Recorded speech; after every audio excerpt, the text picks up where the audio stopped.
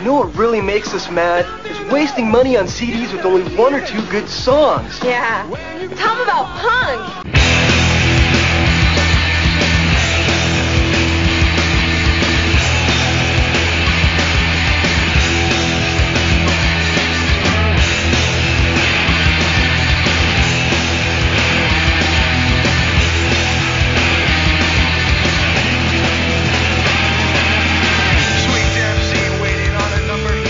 What's up, posers? Welcome to Punk Lotto Pod. I'm your co-host, Justin Hensley. I'm your other co-host, Dylan Hensley. And this is the show where we assign our guests a year, and they choose one punk, hardcore, emo, or punk-adjacent album from that year to discuss. Today we're joined by John Rossi of the band Ivy League. They have just put out a new single called The Weight, W-E-I-G-H-T, The Weight, Heaviness. That is available on Spotify and all other forms of streaming. And they have a song coming out on all the streaming services. The new song is called We Are Infinite. I highly recommend everyone check that out. This is a really fun conversation with John. That he goes all over the place. But what are we talking about today? We are talking about the year 1984 and the monster double album, Zen Arcade by Husker Du. Yeah, this is a big one. We've talked Husker Du in the past, but we haven't talked Zen Arcade. And I was really excited to get to this one. And this conversation is really good, and it goes in different directions than our typical Husker Du conversations have gone, which, you know, we've covered the band twice before, so we might as well do something different when we talk about them a third time. And if you head over to our Patreon for $1, you get access to all of our weekly bonus audio. This week, we're going to do a chart dive on the year 1984. You know how the 80s go. We tend to run out of punk records to talk about after 3 pages. So we'll probably do an overall on that year. Maybe look at some other sources for 84. And the new release Friday bonus audio every week on Friday, usually in the afternoon, evening. That'll be where I talk about 4 to 5 new albums released that day. All of that is at patreon.com/punklotopod. And we're on all forms of social media, Instagram, Twitter, and Facebook at punklotopod. punklotopod@gmail.com, and 202-688-PUNK is our voicemail where you can call and leave us a message. That is everything, and I hope you enjoyed this conversation with John Rossi about Zen Arcade.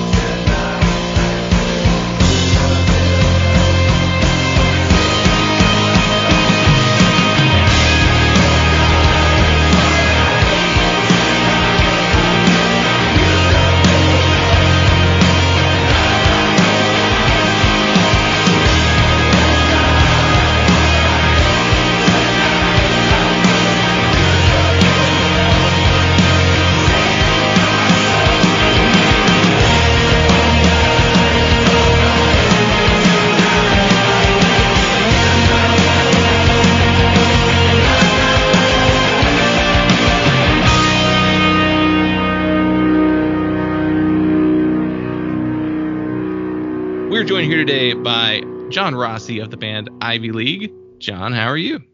It's going really well, man. I'm really excited to do this, and I'm pumped to meet you guys and see your faces. Where are you doing this out of? My house. No, I mean like what where are you guys based out of? Oh, I am in North Carolina. Okay. I'm in LA. Oh, nice. There's nothing wrong with North Carolina. Oh yeah, your reaction was much more positive to LA than. Oh, cool. A good place that I've heard of before. There's a North Carolina? How many of them are there? I love North Carolina. I've been to Raleigh a couple times. That's in North Carolina, right? Yeah. Okay. See, that will just show you it's like when I've been to Raleigh. Yeah. I've been like on the road, so you're like, where are we today? But I used to. I have a bunch of friends out in LA, so it's nice. Where in LA are you, if you don't mind me asking? I'm in East Hollywood. Oh, cool. So I have a bunch of friends in Burbank area. Yeah. Haven't been out there in a minute though.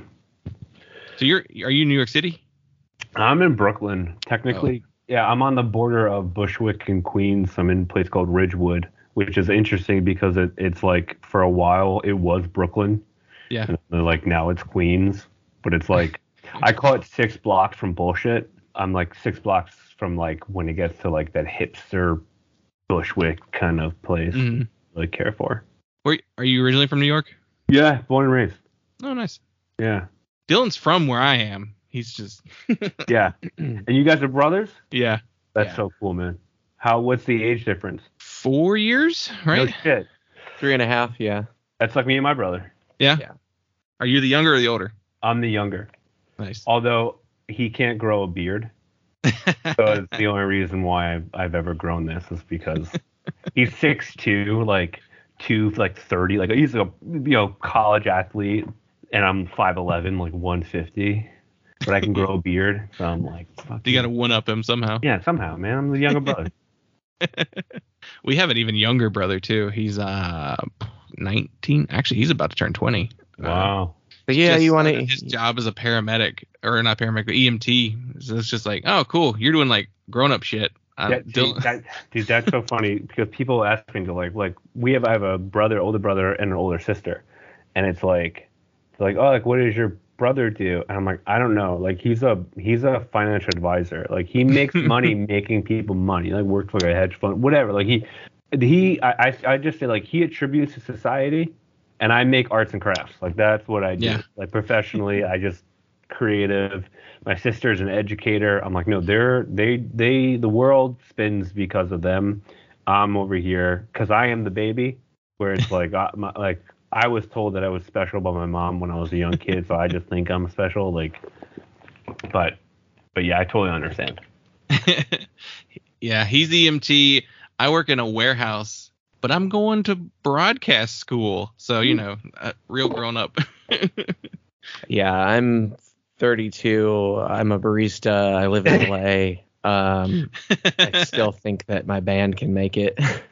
Dude, it's so funny because someone said they were like, I work in film, and they were like how's things going? How's work going? I'm like, things are going good. It's like, just living the dream. And the guy looked at me and he's like, live it for me, please. I'm like, okay, man, it's a lot of pressure. I'm just, he's like, no, he's like, you don't realize the kind of situation you're in right now. I'm like, what? Don't make me hate it. Like, yeah, I'm in a band, like we're doing all this good thing. He's like, oh, I wish I could do that. I'm like, dude, this is not therapy hour. You should probably think about that. I mean, you can just do it. I mean, you might disappoint everyone in your life and, not be able to provide for your children or anything, but I was like, no, it's the reason why I'm single and I'm not having kids. I was like, because I'm too goddamn selfish to do anything like that. I'm like, my music is what I want to do. It's my baby. Yeah, I got to get home to the kids, making demos with a drum machine in my bedroom. I've definitely had conversations with my brother. I'm like, hey man, like, because we're very, very, very close, and I'll call him up like, hey, like, what's going on? I'll be like really depressed that day or whatever. I'm like, And I'm like, what's up? And he's like, yeah, just this. And he'll like lay out some like real life shit. Some like visceral shit. And he's like, what are you up to? And I'm like, oh, I'm watching Scooby-Doo on my couch right now. Like, like he just left his firm and like started his own firm. He's pregnant with a second child. He's got a kid already. My goddaughter, who I love more than life itself, but like he's doing real things, and like things would be wrong, and like his wife is pregnant and all this stuff, and I'm just like, yeah, man. I did everything I wanted to do today, and I just feel not great. I'm not happy right now. I've told everybody, I'm like, oh yeah, as soon as I'm done with my school, I'm getting out of this warehouse. I've worked there for 10 years. Wow. And I was like, well, I'm either going to stay here till I die, or I need to do something else. So I was like, all right, I'm gonna go do podcasts for a living. And I have friends at work who are like, no, don't just quit the first job that comes along. And I'm like, what? That's a rough thing to do, man. Yeah. That's what to do like warehouse work. That's why I want to leave. Like, yeah. I even I have a position where I get like a good amount of office time where I'm not necessarily on the floor myself, but I am still required to go on the floor to do my job. And it's just like, I really hate standing on concrete floors for 12 hours. This is awful. I hope you guys, I don't know if you're using all this. I hope you do, because there's a thing I want to say. I think your podcast idea is brilliant. Like, I absolutely love it. Like, I think it's a brilliant idea, and it's so exciting to be on it. But I know what you're saying about the whole warehouse thing, because I've worked manual labors my entire life. Like, my dad owns a body shop. Like, we started working for him when we were like fucking 12, like just sweeping shit up. Like, I can't tell you how many times I've had paper cuts in my hands, just cutting up boxes, just sweeping up, doing all that stuff. I also worked as a bartender throughout my entire high school. I've always looked 30. So like in high school, I was bartending, you know what I mean? So it's like, I know that barista bartender life as well. And it's like, there's something to say about just sitting with a dream. Yeah. And just being like, man, I know exactly what I want to do with my life because of how much this sucks. It's like, and it's great. Like, the job is a job is a job. Like, right. You're never better than the job you have right now. You're lucky that you have a job. But like, the best thing about living in America is the fact that like, it's not a communist state, and you can like make your own choices and go do things that you want to do. Like, that's the best part about it. And it's amazing that like, again, like I said, like my brother works as a financial advisor. My dad started his own business, and in a weird way, like watching him start his own business and do his own thing kind of gave me the inspiration to be like, oh, do your own thing, dude. Like, yeah, just do your own thing. Like, I went to school. I was never good at school. I was always just dreaming about art. I was always just dreaming about music. I was just like, growing up, like we kind of grew up pretty poor, truly. But we always had music. Like, that was the one thing. And it wasn't the Beatles, which was kind of funny. We didn't grow up with the Beatles. I didn't know the Beatles were until high school. I didn't. But like Stevie Ray Vaughan and Pink Floyd were like life to my dad. When Stevie Ray Vaughan died, they actually made like a little like, I don't know, mosaic or like whatever, like a shrine to my dad, like at his job, because he was such a huge fan. So like growing up, like I didn't grow up with I Want to Hold Your Hand. It was like Live at Pompeii was my that was like my thing. Like, I grew up in this like like I grew up with wild guitar solos and like just the greatest thing, like the greatest people doing their thing. You know what I mean?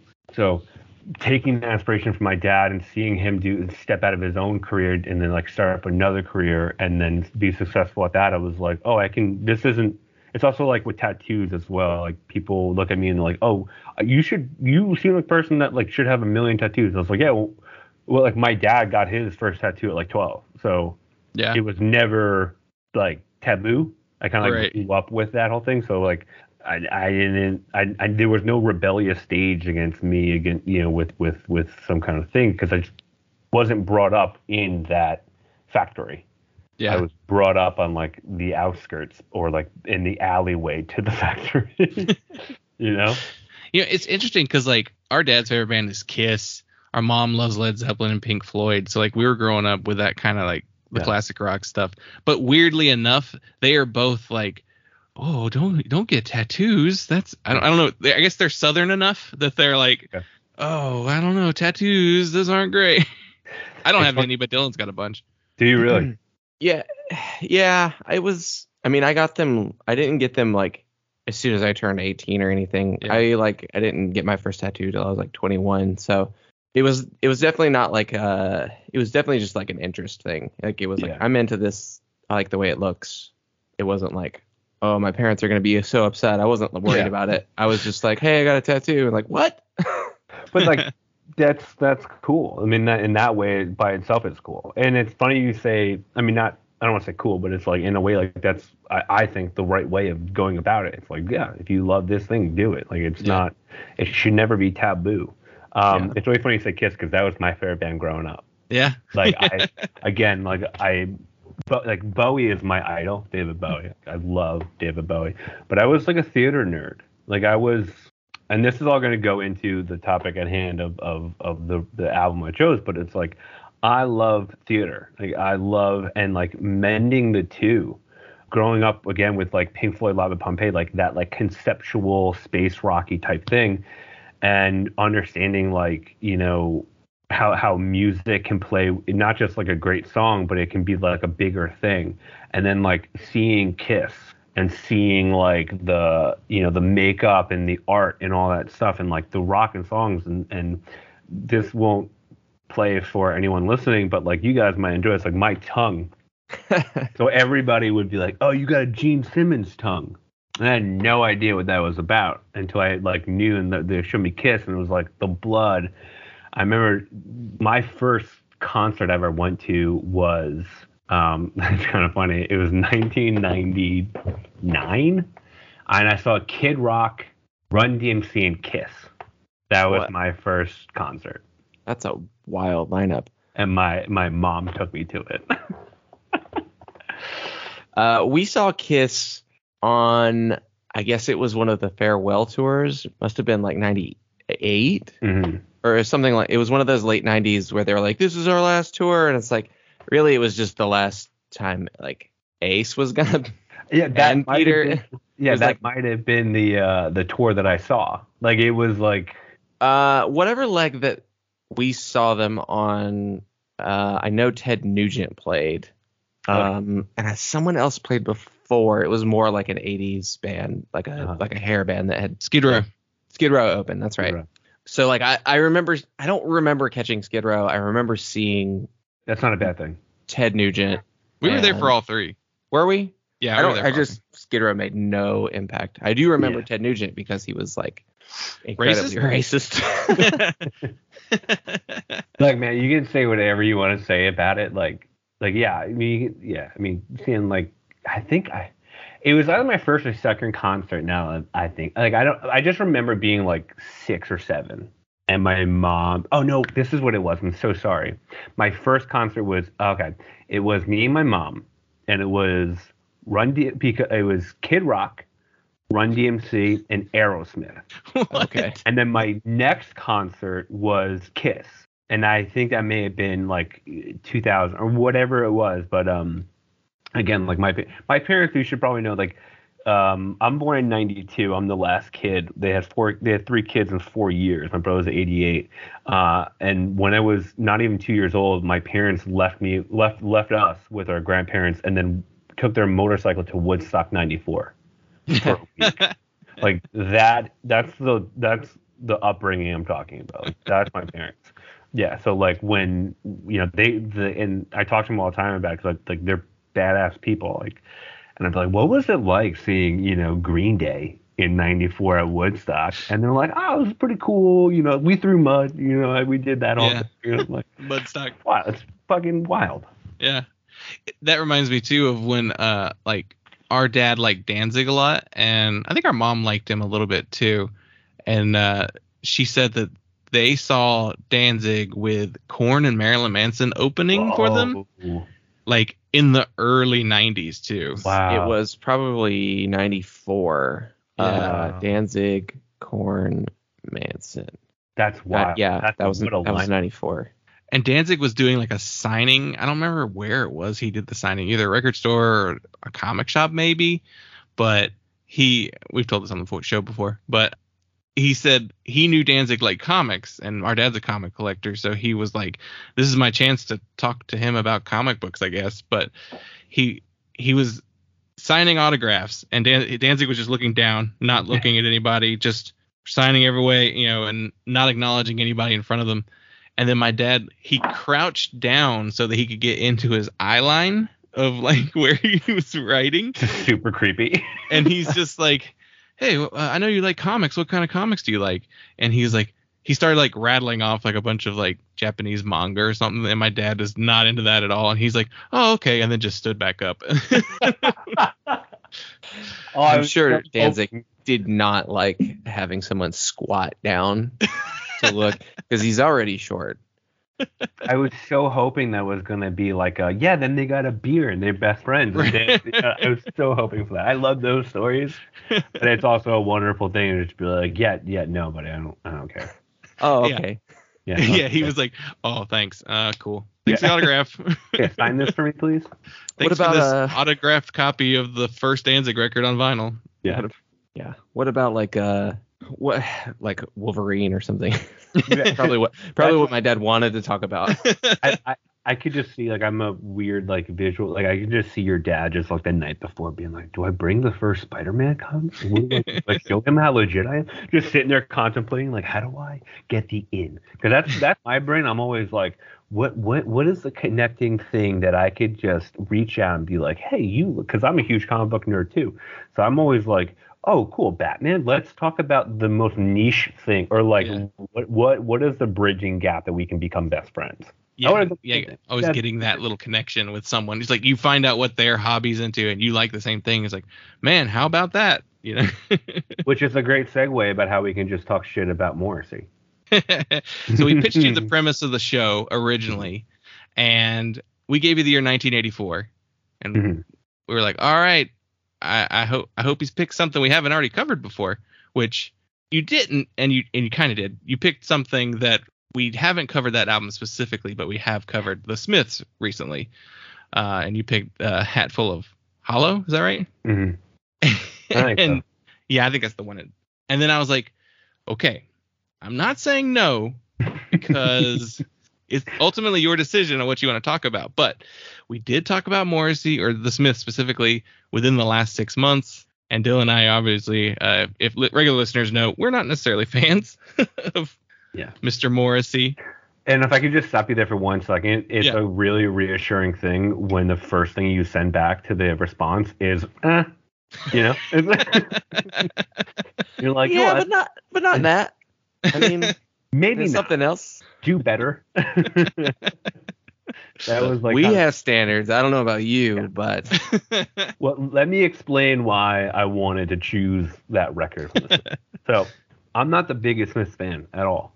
I'm not. I'm like a history lover. I went to college to be a history teacher. Like I love the impact that things have as like a tangible source. And I definitely think that, like, you look at music, they're like, the Smiths made a huge impact on emo music and people, like, even let's just take Johnny Marr's guitar playing. Mm-hmm.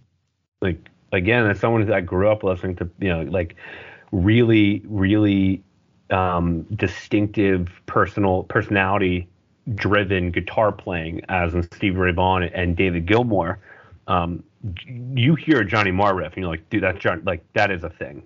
Like, that is a thing in time that a lot of people emulate. So I was like, well, this would be a really cool idea. I have the year 1984, like that, which again is the coolest thing you guys could have given me, because I mean, again, I love that book, and I think that year holds so much weight within like a cultural zeitgeist, because it was like a 2012 thing. Remember, like, the world was in 2012.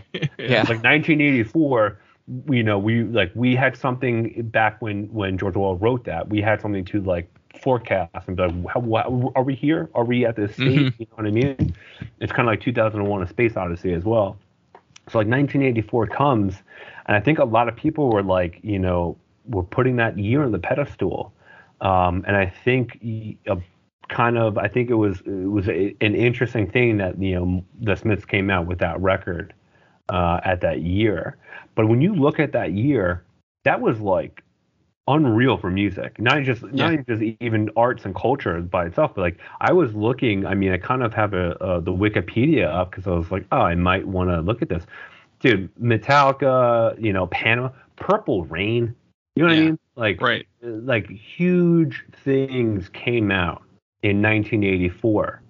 And then when you even look at the culture, it's like the first Mac was made. Steve Jobs started in 1984. Like that, like there's so much going on.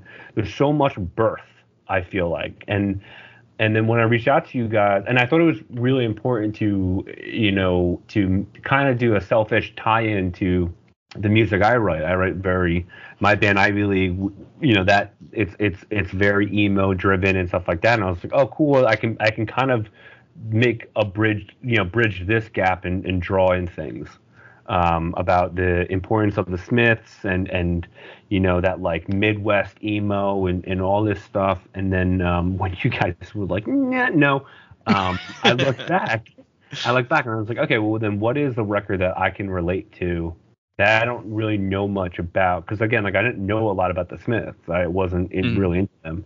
I'm a huge Joy Division fan, if anything. That was like, I'm also a huge football fan. Like, sorry, soccer fan. I'm a huge soccer fan.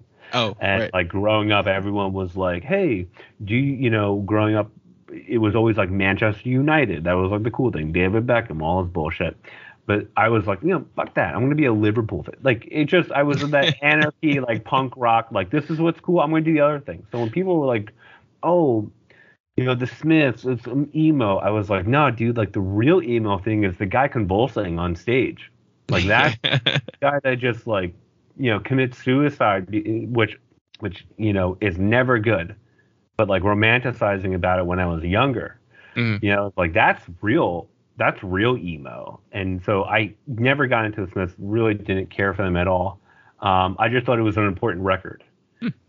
So then going back into repicking what other record I should choose, I went in with that lens. I was like, well, what's another really important record? And I was like, I hate Prince. So I'm not doing Purple Rain. But then I saw Husker Du Center Arcade. And it kind of was like, well, that's the next thing. Like, that's number 2, no matter what.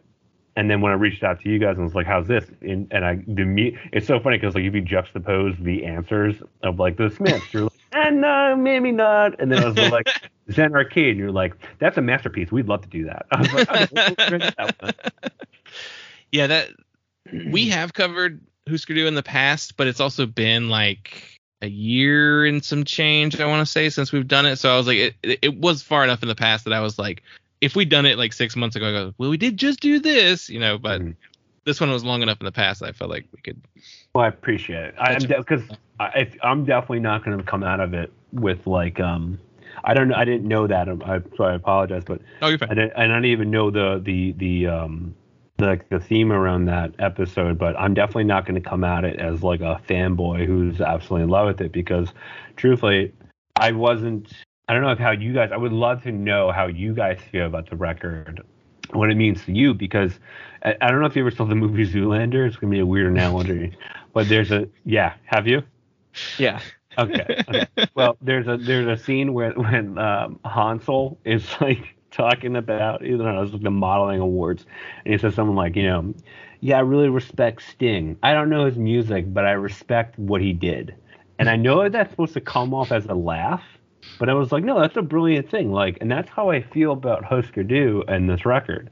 It's like, I didn't know them. I don't really care for this music, and I'm sorry if that offends, like if people get upset with that, but like there's so much that record did down the line for people and for music and for American music and for Midwestern music and for alternative bands and for like going back and looking at it, like I respect it so much that like no matter what, it's like yeah, it's great. It's a masterpiece. Like no matter what, it's solidified in music history because of what came after it. So you actually took almost the spirit of our original show's approach, like the way that we originally selected albums for the show's approach. Okay. Of you chose something based on importance, not necessarily something you're a fan of. Whereas when we started the show, it was more like randomly selected stuff. And when it's just me and Dylan, we tend to pick albums that we go, that's important, we should probably talk about that. So yeah, that's interesting, Dylan. Yeah, it's interesting to have. We don't often have guests that are like, oh, I want to tackle with something that I'm unfamiliar with. More often than not, people want to come on the show and be like, this is a record I love and this is what I can talk about. And I think both perspectives, like, I think generally when we started giving our guests the option to be able to talk about a record they already love, the show got better. But for the kinds of people who want to listen to something that they're unfamiliar with and talk about it, or even something that they don't even really like and want to talk about it and have something to say about it, I think those can be really interesting conversations too. So I'm curious to see what your takeaways are on this record. Yeah, I mean, if you would have given me 85 and I got to choose Let's Dance, I would have sat. I mean, it would have been an 8-part series, and I would have broke down every single thing about why that record is a perfect record and was done. So I started saying I went to school for history to be a history teacher, but I love research and I love going back and stuff like that. And we briefly talked about that.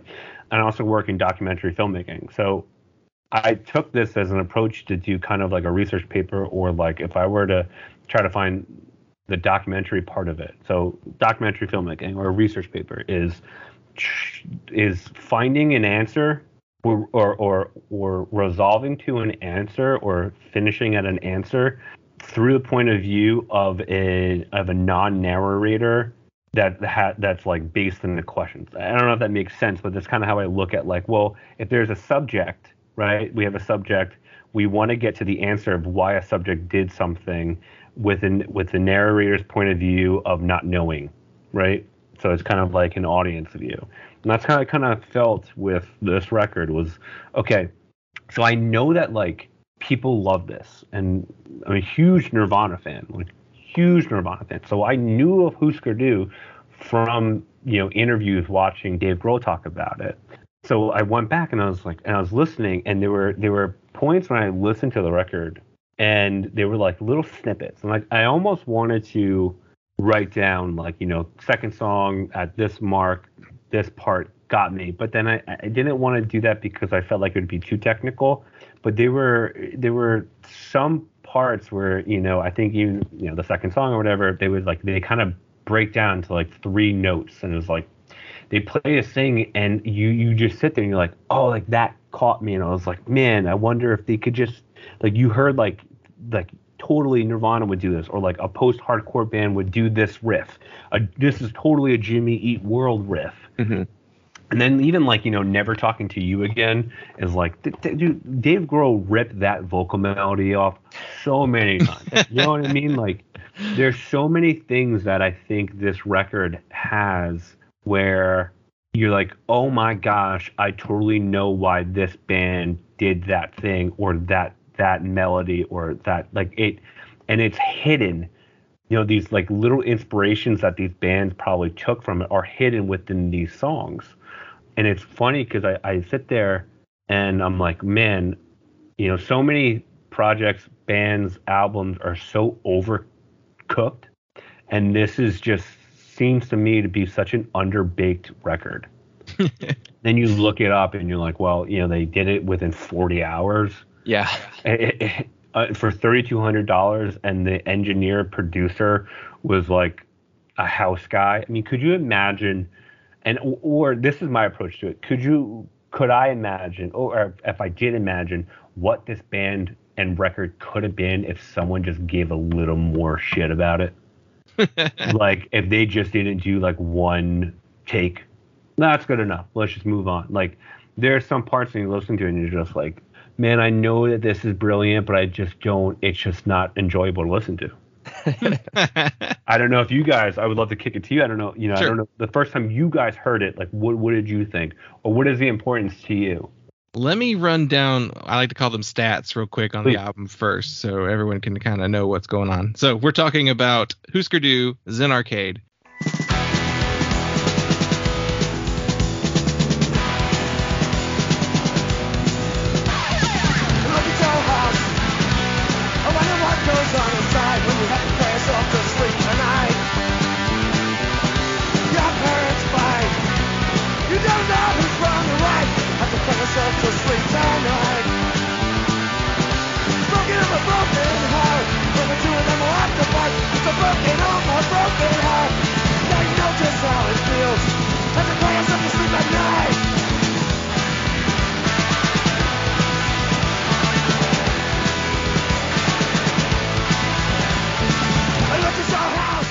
And Husker Du are from St. Paul, Minnesota, formed in 1979. They released their debut full-length Everything Falls Apart in 1983, which we covered with our good buddy John Russell in the band Gnawing.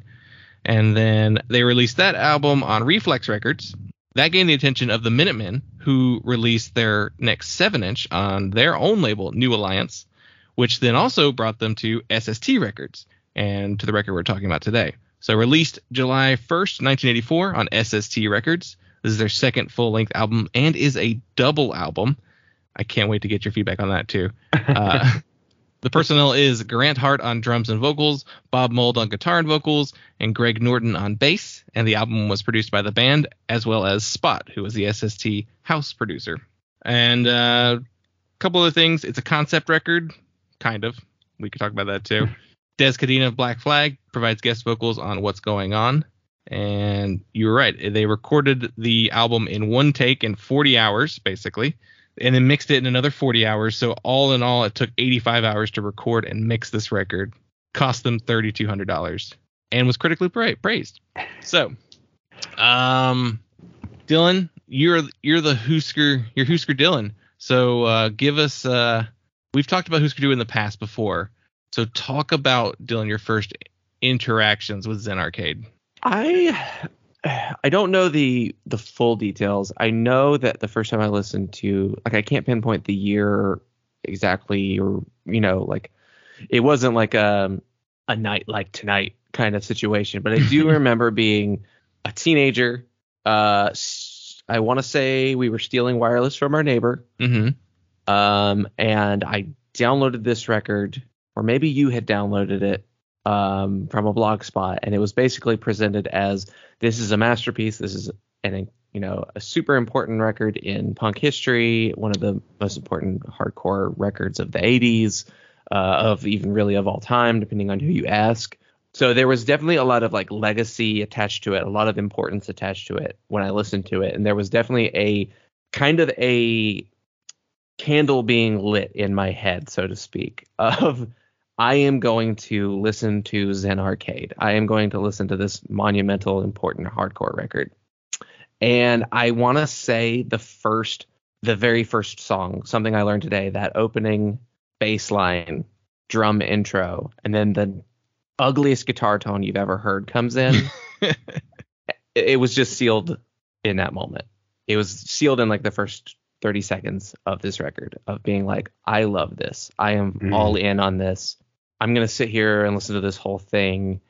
And I'm sure that there are just points in listening to it that first time where I was like, what are they doing? There's what is this instrumental track? This backwards masking? I Want Candy Hare Krishna mashup. This is weird. I don't know if I even like all of this, but I am fully bought into it, and I will understand it someday, I guess. and then this is one of those records where, and I've done this with a few other artists where this was the only thing I had for quite a while. It was like, and maybe shortly around this time period I heard something else, but it was just like, I'm gonna listen to Zen Arcade when I want to listen to Husker Du. I'm not gonna explore anything else in their discography. I know that they had sort of a radio single, and they got signed to a label, and so I was kind of aware of that stuff, but I didn't really actually start to explore their discography until I was in college. So it's probably like a year or two of just like nothing but this record. And it's such a, I mean, it's kind of such a monstrous, double, huge, wild record of experimentation that it really takes like a year to understand it and absorb it. That's what I was going to ask, John. So you picked a record. You're like, okay, that's important. Let's talk about that. How did you feel when you saw that it was an hour and 10-minute album? Oh, give it to me. That's fine. Like I'm, and that's what you're saying, like that like instrumental thing. I knew that like, the time didn't bother me. I also play post rock music. Like my pedal board's like 2 feet long, so like I get lost in music. And it's funny you said, because that was like when I was saying I didn't enjoy it as when I was trying to critique it. I enjoyed it just listening to it. Yeah. In a way. So like the fact that it just kept going, I thought it never got stale. It never was like, oh yeah, when is this over? You know what I mean? It was very much just being like, there was a lot of dynamic when again, as a bass player, that first bass riff too, like definitely got me in. I think, I forget his name, forgive me. I'm gonna, what's his name? The bass player's band. This is how bad I am. I know it's not the bass, but whatever. The bass was great. Greg Norton. Greg Norton was great. I loved his bass. Actually, funny enough, to tie this back, it reminded me, there's like a lot of like, I was like, oh, it sounds kind of like Kiss. There's a lot of like, like there's a lot of like kind of galloping, like holding it down, and it sounded cool. It sounded great. There wasn't a song that I was like, this song is dog. You know what I mean? Or there wasn't a song that I loved more than anything. The time frame was just the time frame, and I thoroughly enjoyed listening to the entire thing. There was one point though at the very, that very last outro, I was like, because some songs are really short, and there's so many songs on the record. Yeah. You're like, wait, is this for the next 20 minutes? Is this just the one song?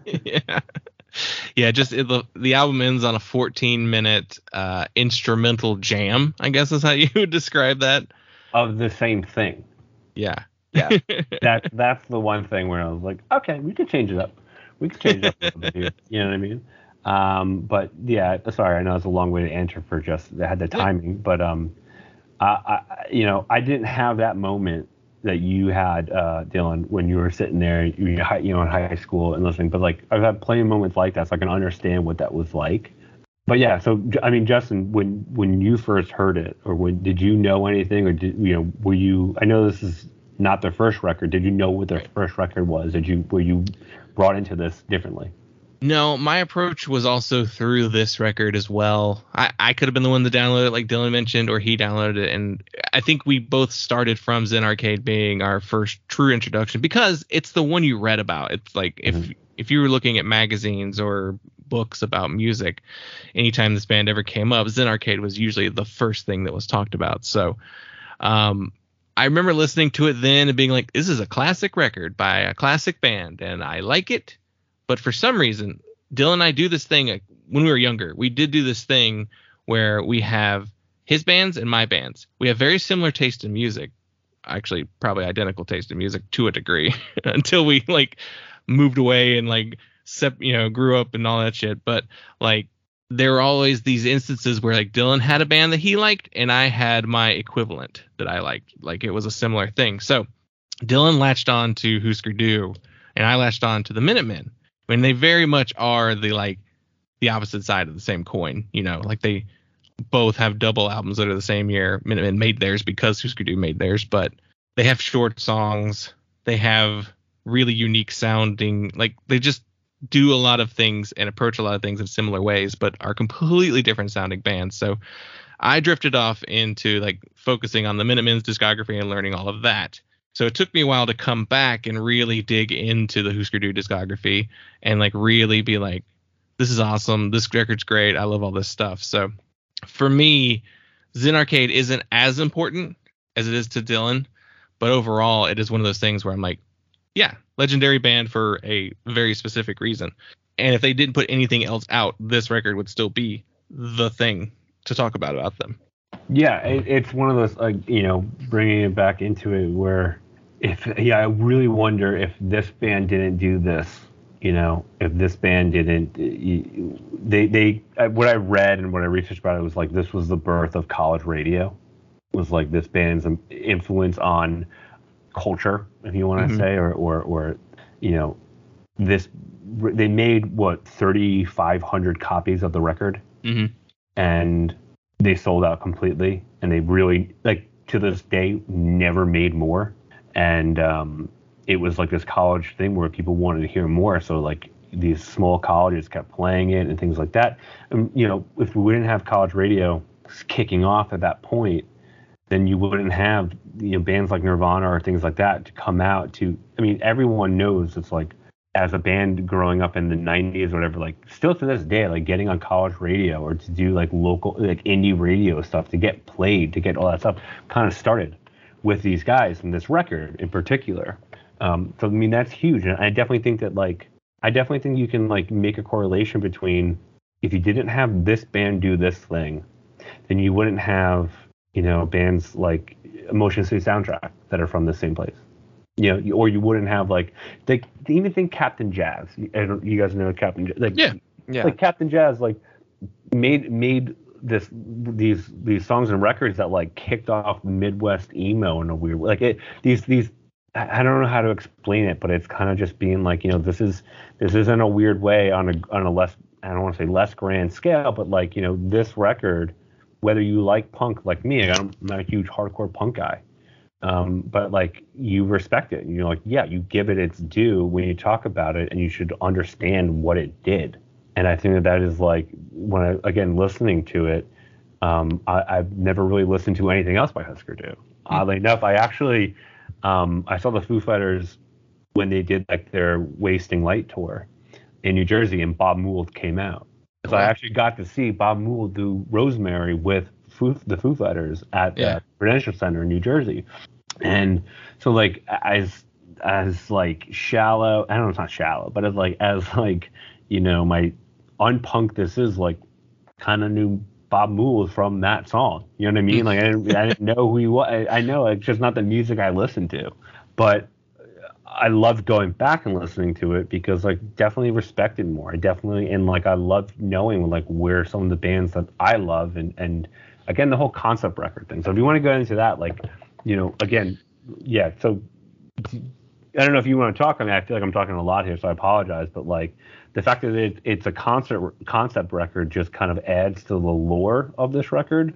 Yeah, so the description of the concept is about a young boy who runs away from home and finds out that life in the outside world is worse than what he had back home. Dylan, you could speak to this probably more than I do. Does the concept hold up past the first couple tracks? Because personally, it doesn't feel like a concept record to me at all. It's a concept record in maybe spirit or thematics or arranging. It's a concept of a concept record. Right, for sure. It definitely, the concept record idea definitely comes across as kind of like, it was maybe a little bit of a half-baked thing, or it was maybe like kind of like it was maybe more aspirational than it was guiding every creative decision in the songwriting process. I very, very much feel like there are songs on here that they just had. They were songs that they had in the bank, and they're like, I guess this kind of fits, you know. And I mean, there's certainly, like, you know, the Something I Learned Today, Broken Home, Broken Heart. You have kind of like Charter Trips. Okay, that definitely ties into Never Talking to You Again. Even like you can get a lot of the whole, like, someone leaving, someone having a hard home life. Then there's maybe like, you kind of have to get a little bit more like back away with the concept to kind of make some of the things work, like Masochism World, or like Biggest Lie is definitely one where it's like someone growing up and being more experienced in the world and being able to like see that people are like telling lies to themselves, you know, like convincing themselves that they are happy or whatever it might be. The concept gets more abstract as the record runs, which maybe is intentional in the sequencing. I'm not totally sure. I think they maybe kind of lost the plot at a certain point, or they just were like, I don't want to rewrite these songs. We're just going to record them. Like, I'm not going to rewrite these songs to make them fit. We're just going to take pride because we have it. We're just going to throw these songs in here. We're going to throw some instrumental stuff in here that's kind of like maybe more evocative of what they were trying to say. But it's the concept part of it has never really meant anything to me. It's not like a Coheed and Cambria record where like there's like a straight story from album 1 to album 10 or whatever they're at now. And even then, I love Coheed and I don't care about that concept either. And I think to my point of it, the concept being aspirational more than it was like executed as a concept is maybe it's more philosophical, or maybe it's more of we want to make a Tommy style double album kind of thing. Like we're inspired by these bands who did these big grandiose records and we want to do something that's like that. I think that's more of the concept than the actual like stated storyline of the record, because it just doesn't follow through plot wise.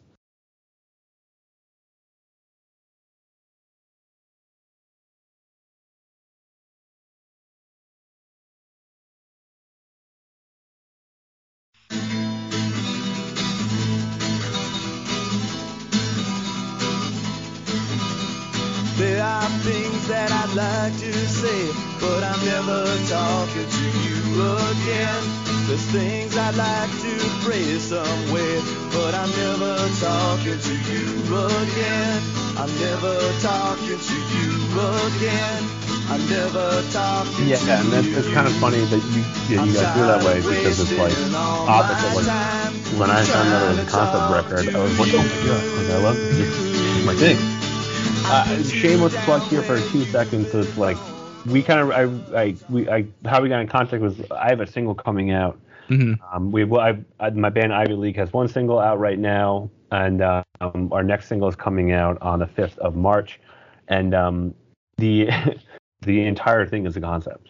Like the entire band, like the entire thing is a concept. The story of the EP, the band name fits actually into the story of the EP. And the next record that is actually kind of being written or almost done is the second part of the story. And there's another record. Like I have literally written in a Coheed way. Written out the concept of the record. So for me, like I get excited. Like again, Bowie, the whole thing. Like Tommy was huge growing up. So like I almost got introduced to music through that like cinematic viewpoint.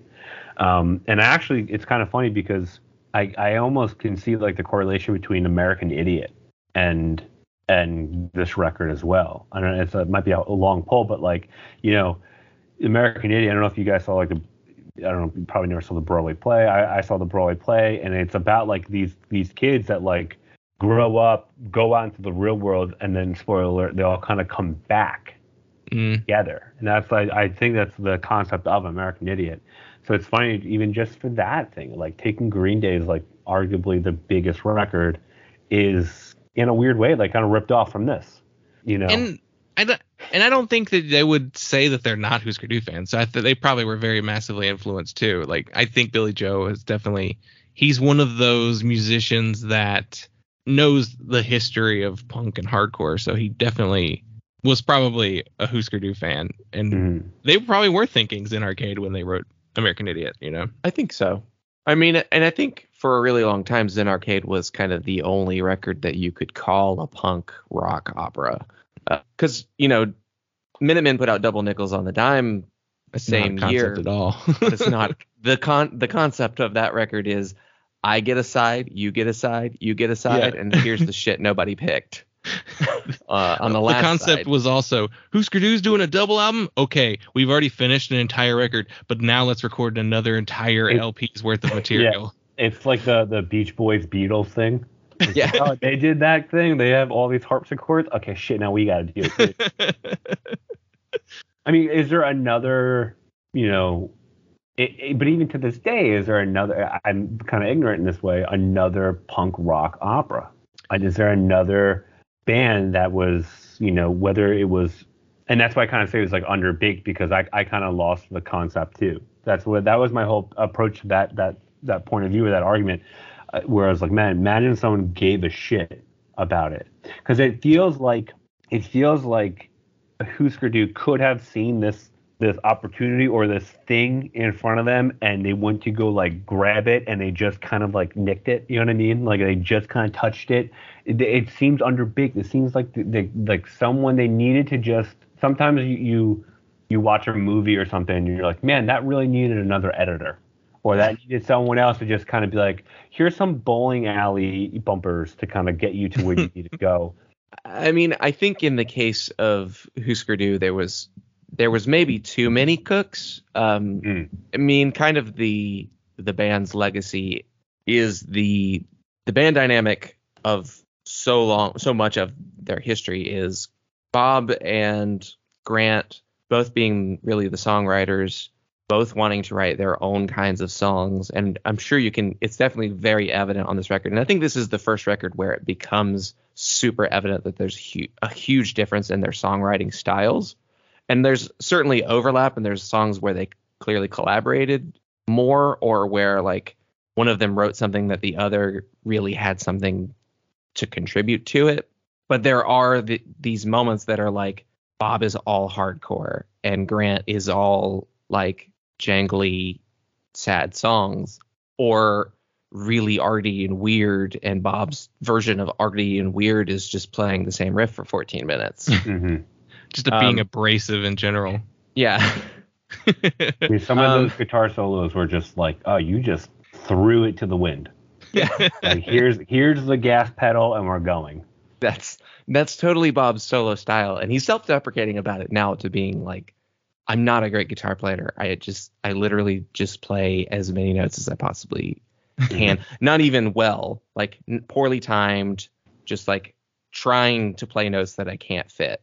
But there's definitely there's a push and pull to Husker Du that makes incredible magic happen, and then there's obviously like moments where they can't work together. And I mean, eventually that, as the band gets bigger and they get worse in their drug problems and having issues with like management and labels and things like that, that just exacerbates it. But from the beginning, I think there's pretty much like a butting heads kind of creative approach that probably is where the plot gets lost. It's very possible that they just were like, couldn't agree on how to make it work as a cohesive concept record. And then we're just like kind of backed into the corner of like, well, we don't really have time to record this the way that it probably should be. We're going to do this as fast as possible with the one guy who barely knows how to do what, he can put mics in front of amps and can maybe operate the board to some extent. And they did mix it separately. So I'm sure Bob was a little bit more involved with the mixing part of it, because he's always been a little bit more the tech guy in the band. But yeah, it was definitely a too big of an idea, and they probably couldn't agree on how to do it. It's I feel as soon as like, wait, I almost sat there and was like, wow, man, I wish you just chose one or the other. Like, I wish you kind of just either did a full-fledged out, idea and concept and sat there and thought about it and made songs that fit into this narrative, or you just did a punk record. Like, I don't know. I don't know if you could separate that, but I feel like there's elements of both those things in the record, and I kind of wish you could, like, this was, like, if you were to break Zen Arcade up into, like, well, there's this record they did, and then there's this other record that they did. And I feel like you have this driving force on two opposite sides combating each other within this record. But, again, like, it's not unenjoyable to listen to. Like, throughout the entire thing, it's almost kind of like, it's a weird analogy, but it's like drinking in a weird way. It's like drinking shots. You know what I mean? It's like, I didn't enjoy it when it was kind of happening, but then like after a while, you're like, oh, I'm kind of buzzed and this is great. Like, shots taste terrible, but like it's just like I'm now drunk and the record's now over, and it's like, you know what I mean? Like, it's a weird analogy, but in a weird way, like, that was kind of every song was like another shot, and then you kind of get to a point where you kind of get it at the end. It's funny because I had this brilliant idea. I think it's brilliant idea of I don't know if you guys ever hear of like the Criterion collection Mm. for movies, where they'll like take like, you know, a movie from like Japan in 1937 or whatever, and then they'll find like one reel that is like the entire movie, and they'll like 4K up-res and like. I would love to do that with some records. And I know that's kind of blasphemous to some people, but like this is one of those records where I would really not like remaster it, but like really like take the recording and be like, man, can we like reamp this or do something where like things sit better? Like, you know, you can get lost with like the remastering, remixing thing, but like instead of just make like, oh, here's the 30th anniversary or the 40th next year, you know what I mean? For the next year will be the 40th anniversary of this record, which is fucking wild to say. But like, to even think about that, like this was done 40 years ago is wild. I think the fact that there hasn't been any significant remaster of this record probably means there never will be at this point. Largely because I imagine it was recorded the way that a lot of SST stuff was recorded, which was very cheaply, and there probably simply are no master reels that exist anymore. Yeah, there's definitely SST did everything on the cheap. Like that was definitely their approach. And one of Minutemen's like big thing, the We Jam Econo, was like reusing tape too. So there's always a possibility that each SST just reused the tape, and it. Yeah. You know, once they had their whatever they needed, DATs or whatever, you know, their masters finished. I'm sure there is a like master mix down somewhere that is just like lossless and archived and like, but I'm sure that you can't get in there and like break the stems up and like actually do a proper remix or remaster. You could remaster, that would be the extent of it, and then it's really just like you're pumping the whole thing through a Pultec. And I mean, it's not going to do a whole lot, you know. I know. It's just it's one of those things. I was like, man, this would. I don't know. It is a common conversation, a frequent conversation in the discussing the Husker Du discography, where people, I've seen people say, imagine if Husker Du was ever recorded properly, and I think there's evidence of what that would sound like when you look at what Bob did later, because his guitar tone has been very much the same ever since. So you can see like, and people probably make that comparison to Sugar and his solo stuff and be like, this stuff sounds incredible. Like imagine if those classic Husker Du records sounded like that. My minor pushback to that would be that it's kind of how rough it sounds is kind of part of it. It's definitely it's kind of like, this is my Guided by Voices kind of like, yeah, it sounds terrible, but it's so cool. Or, you know, it's like, anyone who's like super into any like specifically lo-fi artists, I feel like that you kind of have that like the shittiness of how it sounds is, like it or not, is kind of part of it. Could be better. And like you're saying, don't pay attention to the taste of the shot as you're taking it. Just kind of feel the buzz. It's you're romanticizing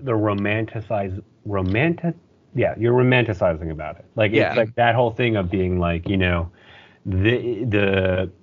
it's almost like when you look at like, you know, growing up looking at New York City, like the grit of New York City was part of why I loved it. Like the fact that it's dirty, you know what I mean? Like it's that idea of being like, no, like it's not the best place to live, and you know, the people are kind of nasty, but that's part of it. Like that is part of it. I totally understand.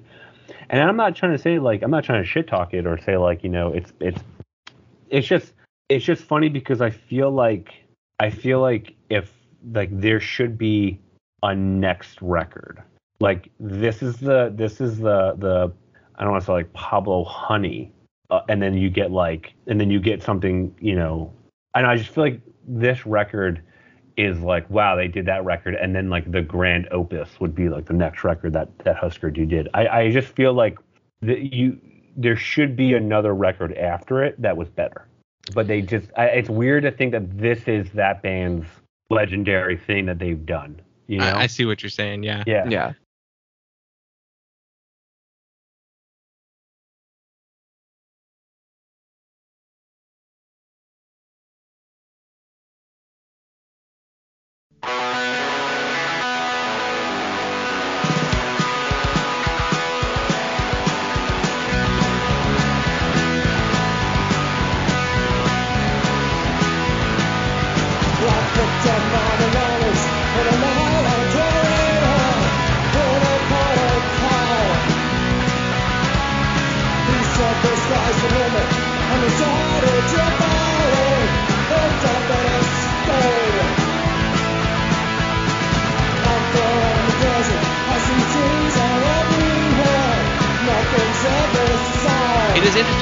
Arcade is the legendary record, because personally I do prefer the later stuff a little more than this album. Maybe it's like you said, it's the romanticized version of the story. Recorded it and mixed it in 84 hours for $3,000. You know, they did something so grand on their second album, because their first album is like 15 to 19 minutes long, and it's just hardcore, straight hardcore punk.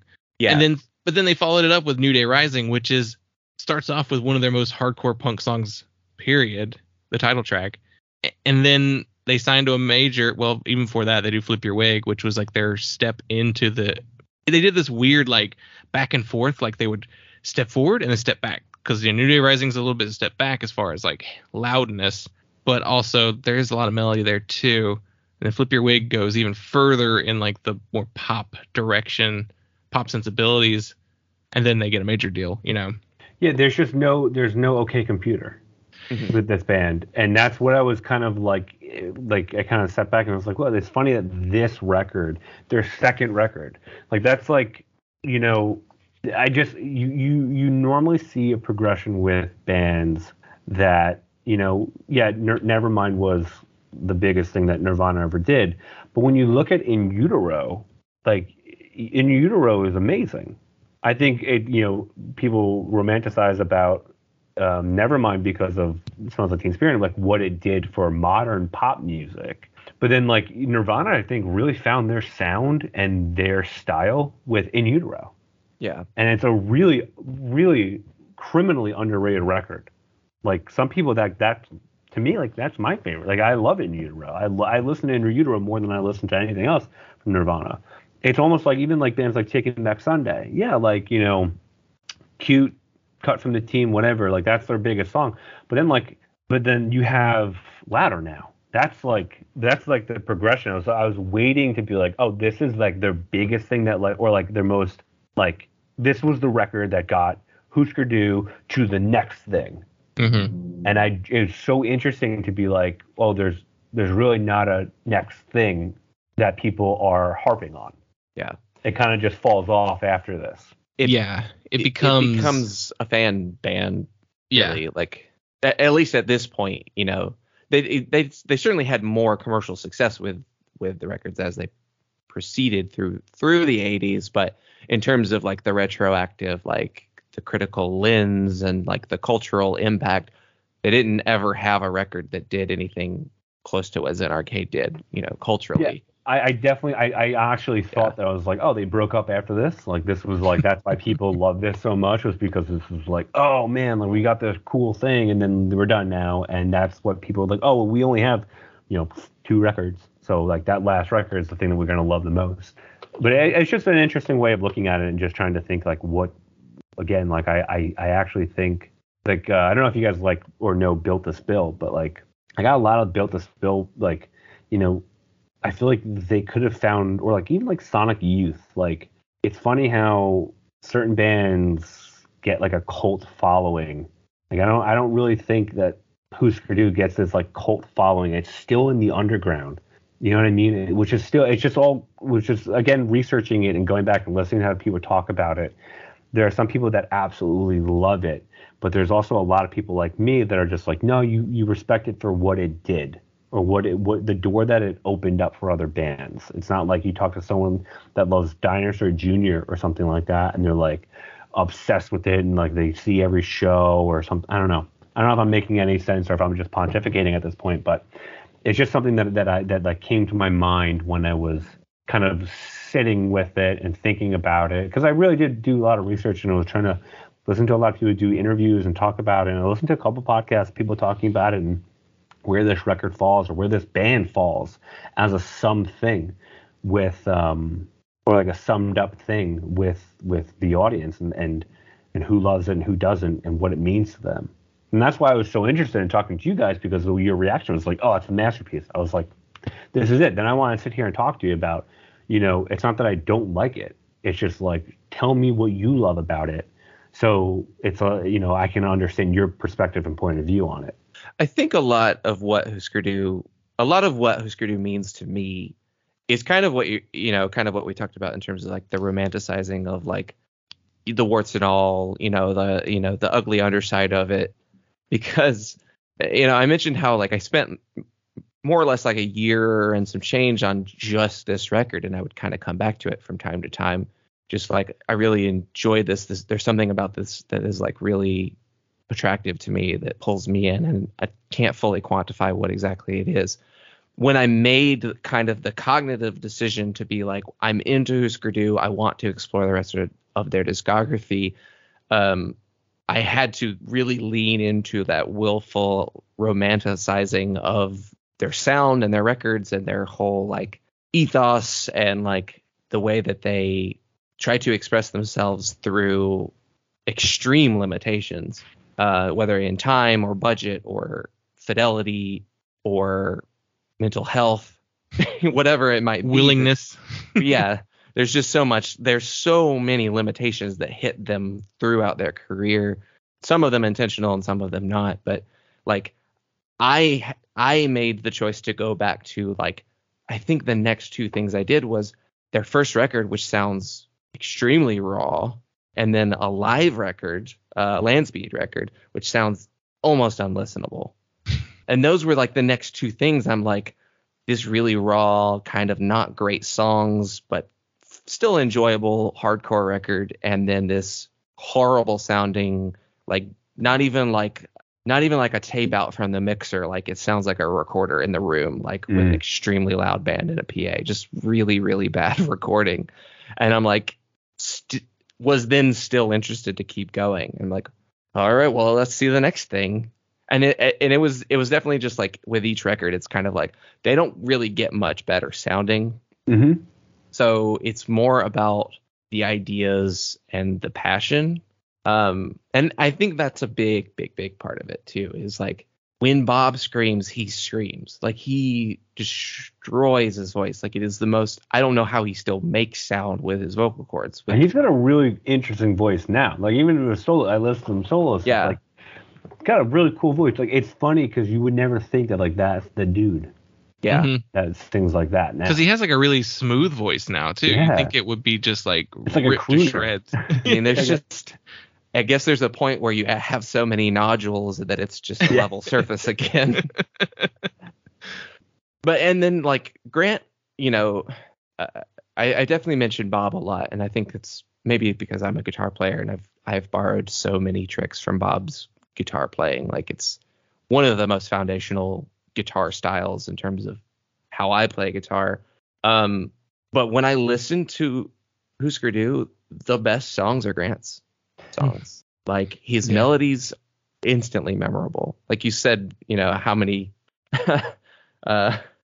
times have Foo Fighters, Dave Grohl, taken Grant Hart melodies. Like they're just, they get stuck in there.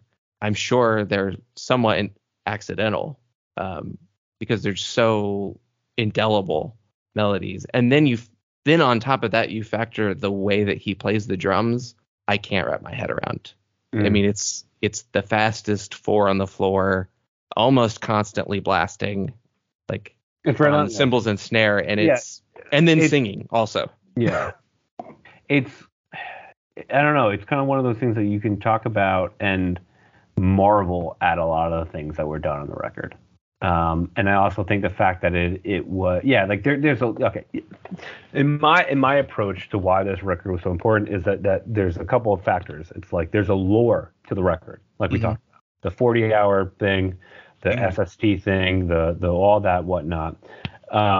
It's like there's this lore around it. The fact that it actually was, done with the concept of what they were trying to do when it was done also adds to that. You can like marvel at these things that like again, you might not love it. It might be like you're saying something like that ugliest guitar tone of all time.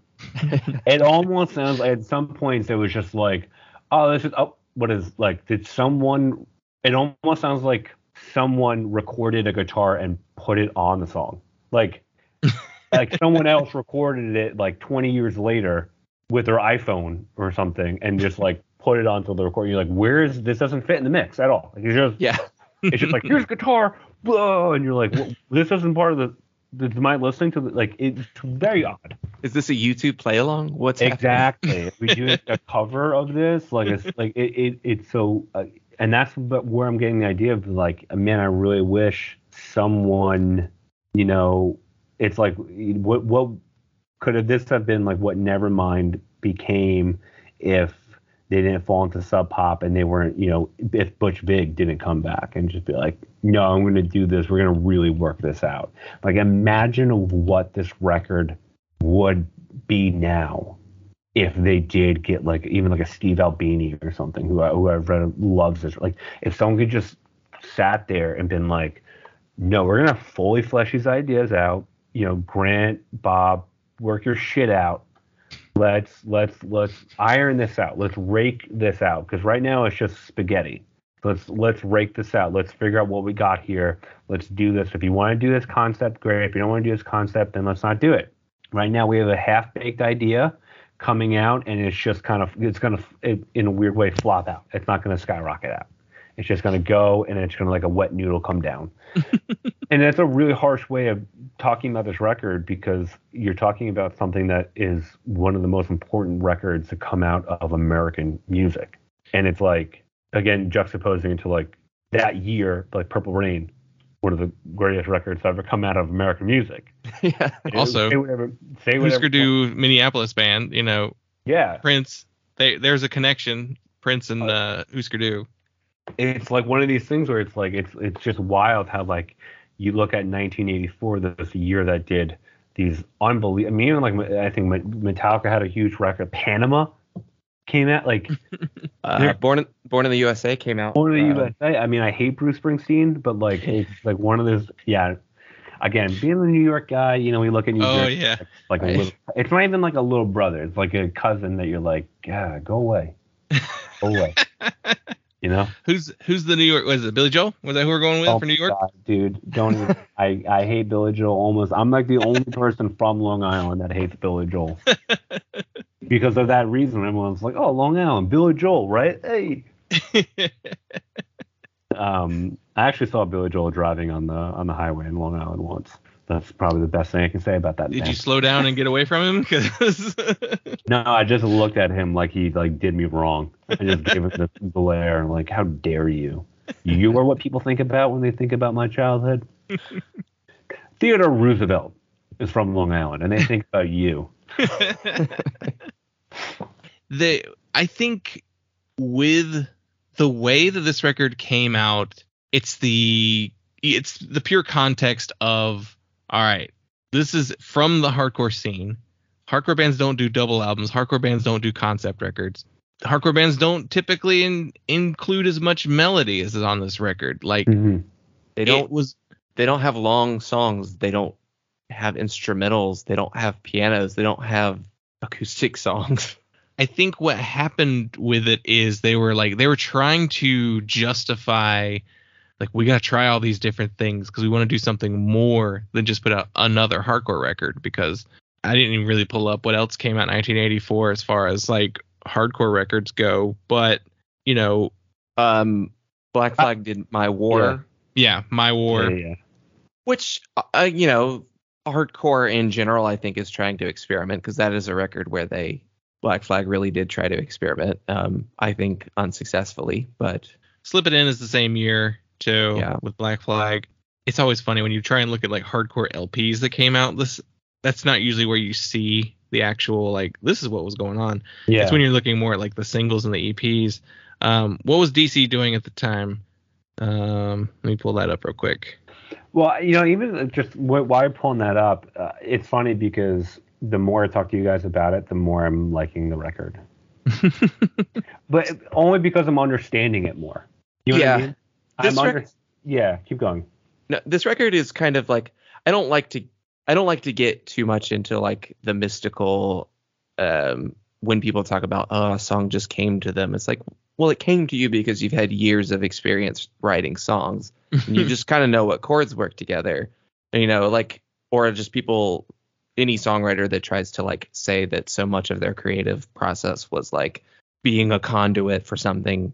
I do think that what this record does is manifest kind of multiple people's ideas of something really big. And that's probably where a lot of the failure and is, because there's that miscommunication of two people trying to channel things into one record. I say two people because Greg is like famous for just being like showing up, playing his part and leaving, or not even showing up to practice at all once they got on a major label. But this record to me, and it's probably just a product of hearing it when I did as a teenager and being kind of young and impressionable. To me, this record does tap into something quasi-spiritual or beyond the musicians themselves, kind of in the way that like people say that like any important psychedelic record from the 60s is, that like I listen to it and I'm like, that's a mess. Like this record does what people say the Byrds did. And I'm like, I like some Byrds stuff, but there's no Byrds LP that I can listen to from beginning to end and love except for the country one. And that's largely because of someone from outside of the Byrds came in, joined the band, made them a country band, and then left. So like this is just kind of one of those records that is a rare instance of doing the thing that people have, at least for me, have said that a lot of records previously, and even records that maybe specifically influenced this one did, where I'm like, I don't really hear it. And that's just, I guess it's just me being 17 and hearing this for the first time. So do you know of bands or records or anything like that actually inspired this record? Or, you know what I mean? So he talks, Dylan, you know more of the history. He was definitely, Bob was definitely into like Sunshine Pop. I did see some reference specifically, but go ahead, Dylan. I think they have talked about the Byrds as being a common influence. I think generally speaking, they were both trying to reference music that was important to them as kids. So definitely a lot of 60s, like because listening to it, Southern California, Mamas and the Papas kind of stuff. It's funny because I don't mean to cut you off, but like listening to it, I asked, there are just parts and I'm like, oh, that's, again, like I said, like that's like obviously back in the day, that bass line, the doom doom doom doom, like that gallop you hear a lot on Iron Maiden, stuff like that. That was a very, specific bass drive or riff or whatever that a lot of people use. But then there were like parts that just sounded like the band Yes. You know what I mean? They were like, but there were other parts that sounded like, that was like, oh, that's a Zeppelin riff. And it was interesting to just listen to it and be like, to pick things up, because I was getting so many influences that sounded like the song, and then getting influences of songs that sounded like certain parts of the record, like future songs, like I was saying, like a Jimmy Eat World type vibe too. And I'm like, whoa, that's cool. Like that totally sounds like like 3 seconds of this one song sounds like a verse from Jimmy Eat World. Did you catch the this is mainly Grant? Is it Grant's voice? This sounds a lot like Paul Stanley from Kiss. Yes. It's super evident on.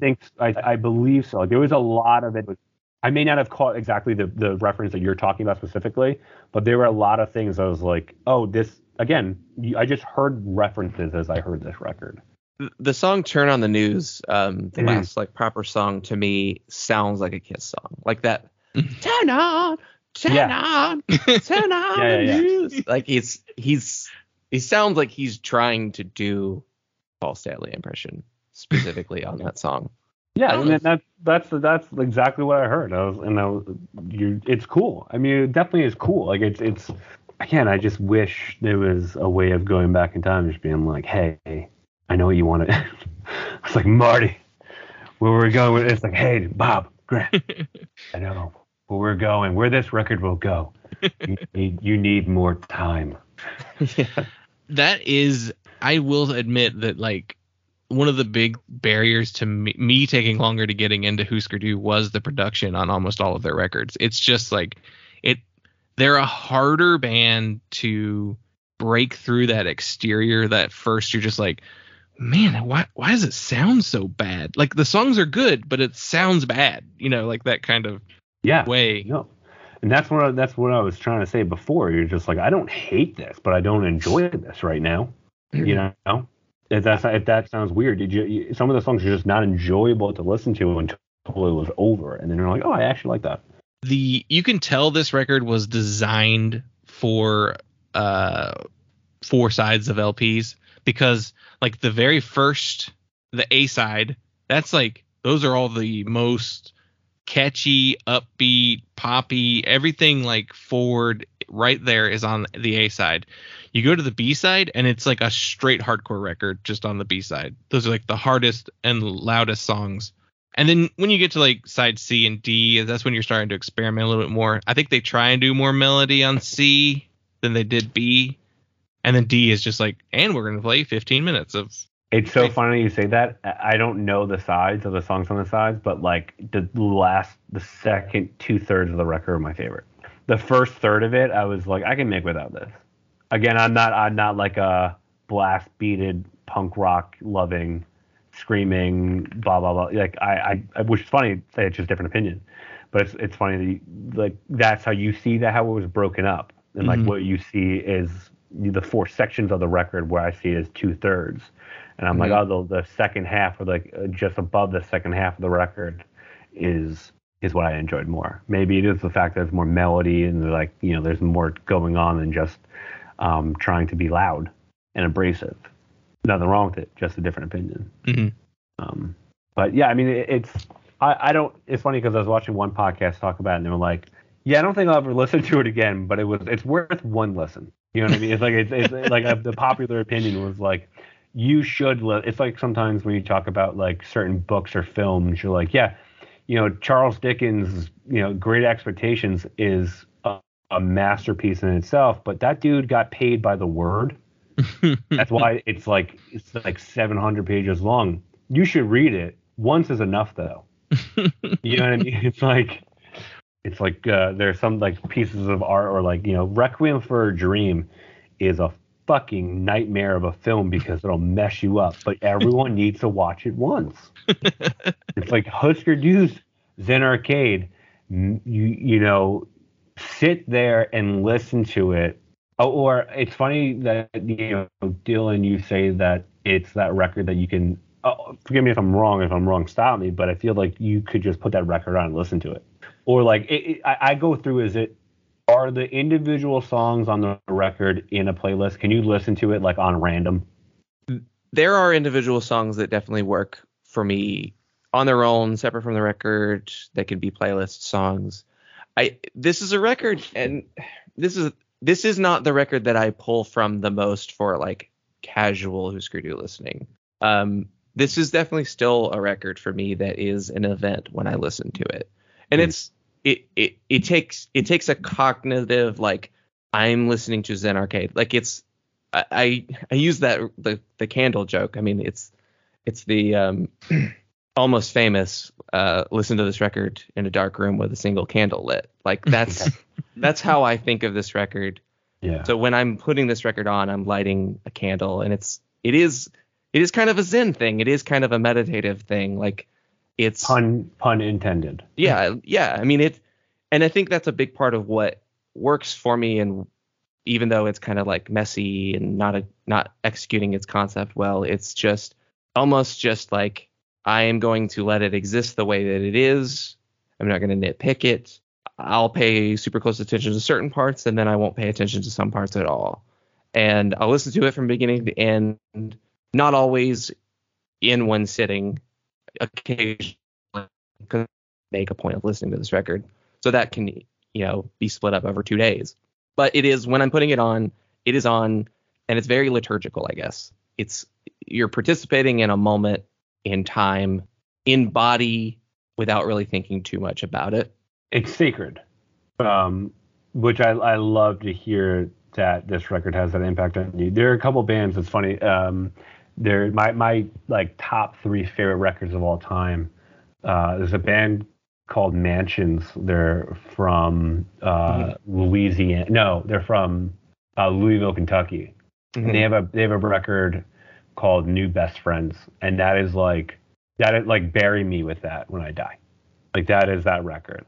And then there's a record, an EP by a band called Oh Brother, called Death of Day, and they're from Atlanta. And like when I die, I want those records like on my chest, going down in the coffin. And the third one, my top three is Untitled by Sigur Rós, and I want that to be played at my funeral. Mm-hmm. Like those records to me, like my sister loves, which is funny because she's not like a huge music nerd or anything like that, but like she loves Mansions, and like we'll be in the car or whatever, and she'll like put it on, and I'm like, I'll like slap it out of her hand, or like I'll like immediately turn off the car, the stereo, and I'm like, no, I can't listen to that now. It's just like, what are you talking about? And I'm like, I can't listen to that song. I can't listen to that record. Like, we're driving. I can't. No, I need to be like, okay, I'm going back to high school in my mind. I'm going back to being alone. I just got my license, and Long Island obviously is an island, and I'm going to go drive to the ocean, and I'm going to go sit at 2:00 in the morning on my hood of my car, and New Best Friends is going to be playing. Yeah. And like I can't get there right now when I'm driving to Starbucks with my sister on my Tuesday. It's not, I can't do that. So it's funny, and it's really cool to hear your perspective and to hear how this record. I don't know if you're as neurotic and ridiculous as I am, but like, it's cool to know that this is that record or one of those records for you. Yeah, it's definitely not an everyday record. There are Husker Du records that are everyday records, for sure, that are much more digestible. This is definitely like a headspace, and like it's not like I have to be like I'm going to actually literally sit down in a dark room and listen to this record. Like I did the dishes while I was listening to this record yesterday, and I sat on the couch and looked at my phone for a little while. But it's definitely like I know that place is there when I'm hearing it, and it's not a place that I want to always be in. So it's not a record that I'm going to listen to all the time, or just absent-mindedly, or like there's an awareness that's happening when I listen to this record specifically. There's a few other records that are probably like that, but yeah, that just got like wheels spinning in my head too. I was just like, man, what are mine? Like I have records like that. Like to me, Double Nickels on the Dime by Minutemen is that. It's the like I'm putting on the record to listen to. Sometimes I don't finish the whole thing, but like there's a conscious effort of this is what I'm listening to. Another one would be Philophobia by Arab Strap. Like it's just it's a double albums, 2 double albums back to back. But like that's another record that I'm like I have to be paying attention to every thing that is happening in this record. Or like I'll throw on like Lucero's Tennessee when I'm driving. Like that's a driving record for me, but specifically at night and when I have enough time to finish the whole thing. I'm coming from another town or something. Like those sacred records that you can only listen to and devote attention to, or that you only want to listen to it that way.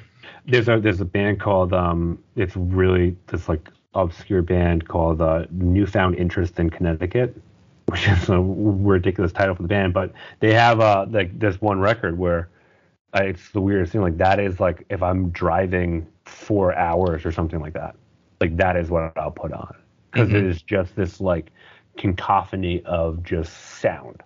Like it's a post-rock record, but it is like the greatest. I hate this word, but it's like a cinematic just experience. Like you're like, it is that thing of just being like, I'm not going to think, talk, text, wonder, anything. I'm going to let this. It's almost like you're like, especially with driving too, it's just particularly kind of interesting because you're like, it's like you're in a simulation in a weird way. Like you're in a capsule, what I mean, experiencing things around you, but yet you're not. Nothing is actually like tangibly like affecting you. You're just progressing into this state of being. It's almost like mindlessly consuming. And when you're driving in like you're in this motion of going forward, you actually have time to then like your surroundings are separated, and to listen to things while you're driving is like a extreme luxury. And I love the fact that like you have those records that like. Yeah, it's something sacred. It's an experience that you're putting yourself into. It's not an experience that you are that you're, falling, like stumbling into, or it's like the experience is not happening to you. You are actually putting yourself into that experience. Mm-hmm. And I think it's amazing as like a human being, getting weird about it, but like we can subject ourselves into this form of reality that like music has this immense visceral impact and effect to us that like is so meaningful that we can recall it when we want to. Like that moment you were saying when you're in high school and you put it on and you had that moment, like that is something that like on your timeline in your life, you can look back and be like, no, something happened. There was a before and an after. Yeah. I get really weird, man. I try to hold back until this point, but like I think that is what is the best part about music and making music and again playing music and being in bands. And it's like, Dylan, you said something about the woo-woo aspect of spirituality, like where songs come from. I kind of fall on the other side of being like, where did this idea come from? Because like some songs will just come out of nowhere and you'll be like, whoa, it's done. And like, I don't know how much this has to do with Husker Du, but like, I hear the record, I hear it, and I'm like, wow, I really wish if this was a fully fledged out idea, like Tommy or something like that, that would have been epic on an epic proportion, let alone just being a significant proportion. You know what I mean? I don't know. We kind of approached this episode in a different way than we normally do. Dylan and I often just are like, start this way, go here, go here, go here. So like this conversation has definitely been a much more just let's go with the flow of the conversation, which we'll see what people think, because people are particular with podcasts. Like it's very funny. Some people were like, that episode was amazing, and then other people were like, no, they didn't do their thing where they talk about yeah. So, which I do apologize if this is being it's how my brain works. So if this isn't what people want, give me 1985 and I'll talk about less. We'll go down exactly how you want to do it. So the reason why I say that is I wanted to talk about your music, and we typically do that at the top, and we've done it in the middle and now at the end. So I really want to talk about Ivy League because when I first, who cares? This is how the industry works. You had a PR person reach out and say, hey, you want to talk to these guys? And I was like, whenever I get those emails, I check out the artist to see if it's somebody I want to talk to or the music is, interesting and I enjoy it. So I heard the songs that you had out there and I was like, this is very interesting stuff. So I want to say the first single was already out, The Wait. And I listened to that and I go, they're doing something a little different. Like Ivy League is described as alt indie emo, I think is what the Spotify specifically says in the bio. Alt indie emo pop. Oh, right. That's like tongue in cheek. Like there's like wink that should be after that, And so I'm like, okay, we're going to listen to an emo band. And I listened to the song and I'm like, they're doing something really fun here. And I've only heard like two bands do songs in this way. So the first thing I noticed immediately is that song was pretty much entirely gang vocals or layered vocals of different people. And like there's only like two other bands I could think of that write whole songs that way. The band from the UK called I Feel Fine. Yep. Beach Community was like a moment in my life when I heard that song for the first time. Because I was like, when that record came out, I was like, hey, that's pretty cool. A whole record that's like pretty much entirely gang and layered vocals. And so I got that feeling when I was listening to this. You write songs completely different. So I'm not saying this is like a derivative thing. Dylan reminded me of the other band who does things that way. And they don't sound anything like you. Diarrhea Planet, the Tennessee band. They do records that way too, where it's just like gang-led, group vocals throughout most of the whole thing. Completely different sounding bands. So I really love that. I think that's such a special and unique way of doing indie emo, etc. I know nothing about the band as far as background, where y'all came from, everything like that. So tell us what does Yeah. Ivy League come from? Yeah, I mean, well, it's really funny because it's the gang vocal thing, just to touch on that because that's something that caught. I played in bands my entire life, like, you know, obviously. I played bass. I've never cared for. I always just every band I was in, the lead singer kind of ruins it. Like like the most literal explanation of what why it's gang vocals. That's like a huge thing. When I started writing this music, I wrote all the songs. I was like, I don't want a lead singer. I just don't. I play post-rock music. So a lot of the music and the records I've done before were post-rock, no singing, and just soundscapes and stuff like that. So I came from that world. But I've always played in like alternative pop, like punk pop bands. Like that was the music I love. I like we talk about being from Long Island, dude. Like, you know, say what you will about Brand New and Taking Back Sunday. That started on Long Island. I grew up in that scene. So I was around all this like alternative punk pop stuff and you know, that was the scene I grew up in. So I was doing like this post-rock stuff on the side, playing in these like alternative bands. And then for a while I wasn't in a band. Funny enough, I broke my leg, shattered my leg, and I was working in film and photography, and I was really unhappy. I was really depressed, and I actually broke my leg running, which is weird. And then I shattered the entire shin, and I found myself bedridden for 2.5 months. And as I'm bedridden, I was like, whoa, I can't literally or like, you know, like physically, like metaphorically run from my problems. So I was like, let me pick up my bass again, because I haven't played bass in a while. And like literally a week, I wrote 4 songs. And I was like, you know, why don't I? At this point in my life, like music was done. Like I have my career. Like I do what I do. And then I was like, okay, let me kick around the idea of playing these songs, recording them. And then the entire process of recording them was like, hey, I don't know if this is going to work, but let's try it out. And I got in touch with the engineer. He's like, I want to do this immediately. I was like, okay, if he likes it, maybe it'll just be between me and him. Whatever. Let me just fuck off and record it. He played drums on it. His name is Nick Starantino, amazing engineer and producer, located on Long Island. We were like, yeah, let's go. Let's do the Eric Valentine thing. Let's do this thing. Let's do this part from that. Like, we just had a blast. We recorded the entire thing in 9 days. I played bass. He did drums. I played guitars. And I was like, every time I got to the studio, it was like, I don't know the guitar part. Let's see if this works. Mm-hmm. And it just did. And then when we got to vocals, he's like, well, what do you want to do with vocals? You know, do you want these? And I was like, you know, I've always just loved gang vocals.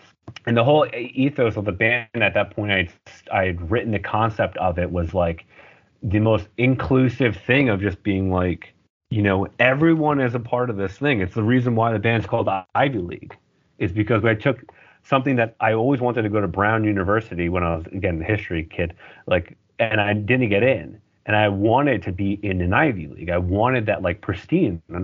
So, fuck it. I never got in. I'll make my own, you know?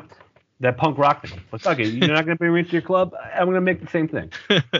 And I really loved just being like, at that point in my life, I was like, man, I hate this like ethos that some of these bands are getting, where it's like, you know, a lot of the music I was hearing was kind of like disconnected. There was no connection between. I'd go and see shows, and I go and see artists, and everyone's doing the singles, everyone's doing the pop, like lead singer, you know, whatever, you know. There's no like records coming out that are like important. It's just like single. And even if there is a band coming out doing things, people are just doing things that, like, okay, bands were doing this 10 years ago, 20 years, like nothing is new coming out. So I was like, fuck all that noise, man. Like I want to play a show, and I want that moment when you're singing the song and the singer's singing the song and the crowd singing the words, the chorus, and it's that magical moment of when the audience becomes part of the band.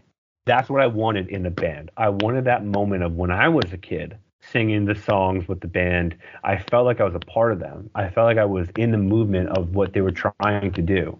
I wanted that to be the entire part of this band. I don't want it to just be John Rossi's band. I wanted it to be, hey, when you're at the show, you're singing the words too. It's all gang. We're all part of the lead singers. We're all the most important part, in quotes, part of the band. That was the whole idea of it. So, you know, when you guys listen to the EP, like that first song, it's called, you know, the whole thing of the chorus is like, welcome to the Ivy League. You know, it's that idea of like, hey, you are a part of this thing. This is what you are. So I appreciate the fact that you enjoyed it so much, and the fact that like you got that means that I did what I wanted to do and what I was set myself out to do. So that means a lot. The listening to it, I was like, this is going to be amazing in a live setting. Like this is going to be one of those things that's like, when everybody knows the words of the song, that's going to be so much fun, because those are literally the best shows that I've ever been to, are the ones where it's like the 20 to 50 to 100 people are singing along with the singer. And dude, it's I could cry right now, because that is the only thing that I ever want to hear. Like I don't even know how to say thank you. That's why that didn't make sense what I just said. But like I can't explain to you how important that is to me, because again, like I'm not a great looking dude. You guys are looking at me right now. Like I don't have that thing that, like, you know, that like is the selling point, and I don't want that thing. I don't want that. I just want to play a show with the band. Like, we played a show. We have one show under our belt right now, and I asked my friend, I was like, how'd it go? And they were like, you guys put a vibe out and everyone flowed with it.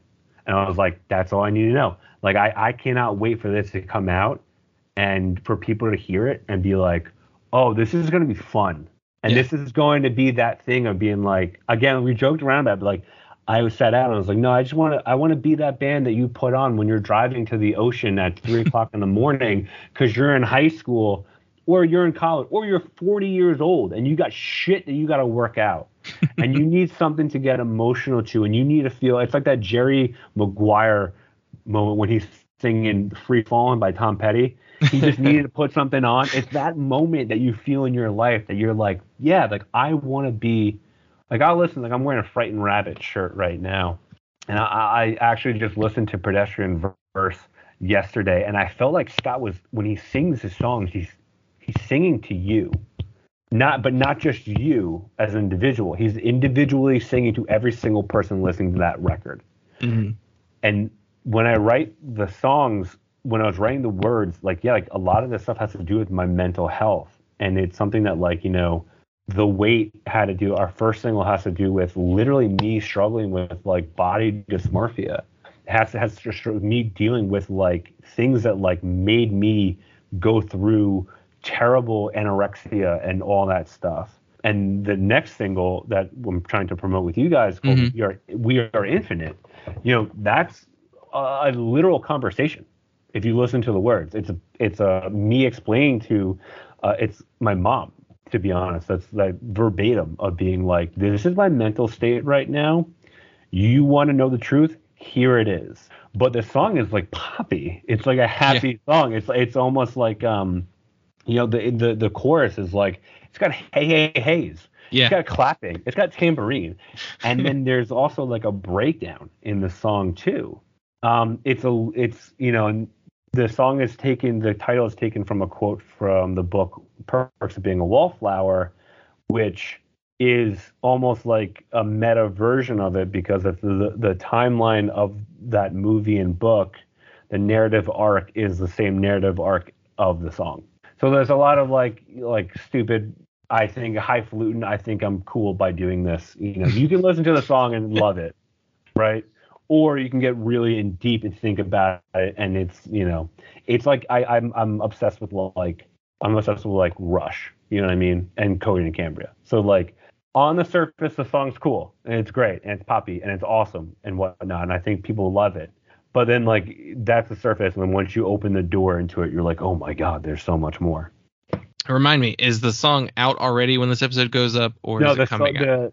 The song will not be out it's the pre-save is there. It comes out on the Friday of National Eating Disorder Awareness Week. It's March 5th, and we have a pre-save and pre-order on our Instagram, and we did the whole DistroKid. It'll be on every single platform. So whether you have Spotify, iTunes Music, YouTube Music, Amazon Music, once you just hit pre-save, it'll immediately go into your library on March 5th at 11 a.m. And I will make sure in the show notes to include a link to that pre-save. So this will go up Wednesday. That one, the song will go up Friday, right? That's the idea. So the pre-save is in the show notes for everybody listening. And the next thing I want to ask, you hinted at it earlier, working on some new stuff. What is the next step? This song's coming out. What's next? Yeah. So, well, you had said that a marketing person reached out to you. This was, it's cool because, again, it started on this like little baby idea, and every step we were kind of just being like, we kind of like didn't stumble upon it, but we're like, well, what do we want to do next? And it's like, oh, we should get a marketing person to kind of help, because this industry and this world is so crazy. You know, getting in touch with people is really difficult, and to get heard is really difficult. So right now, our next step is we have a 4-song EP. We have one single out right now. The next single is We Are Infinite, that comes out in March.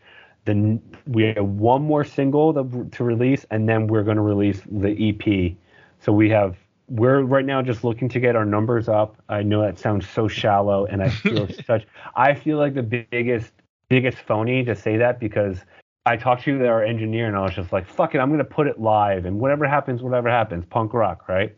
Yeah. And a lot of people were like, whoa, dude, think about this for a second. You actually have something here that is worth focusing on. So focus on it and do this, give it the respect it deserves. So I'm being fully blunt and honest with how I'm approaching this whole thing. We just want people to hear it, and I want to play shows.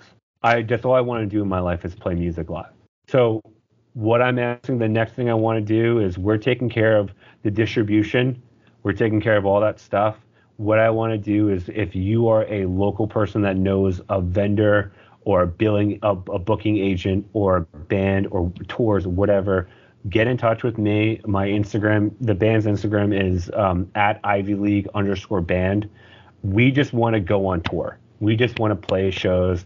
We want to make that connection that people hear of, oh, I want to sing these songs live with this band. We want to make that into a reality more than just me,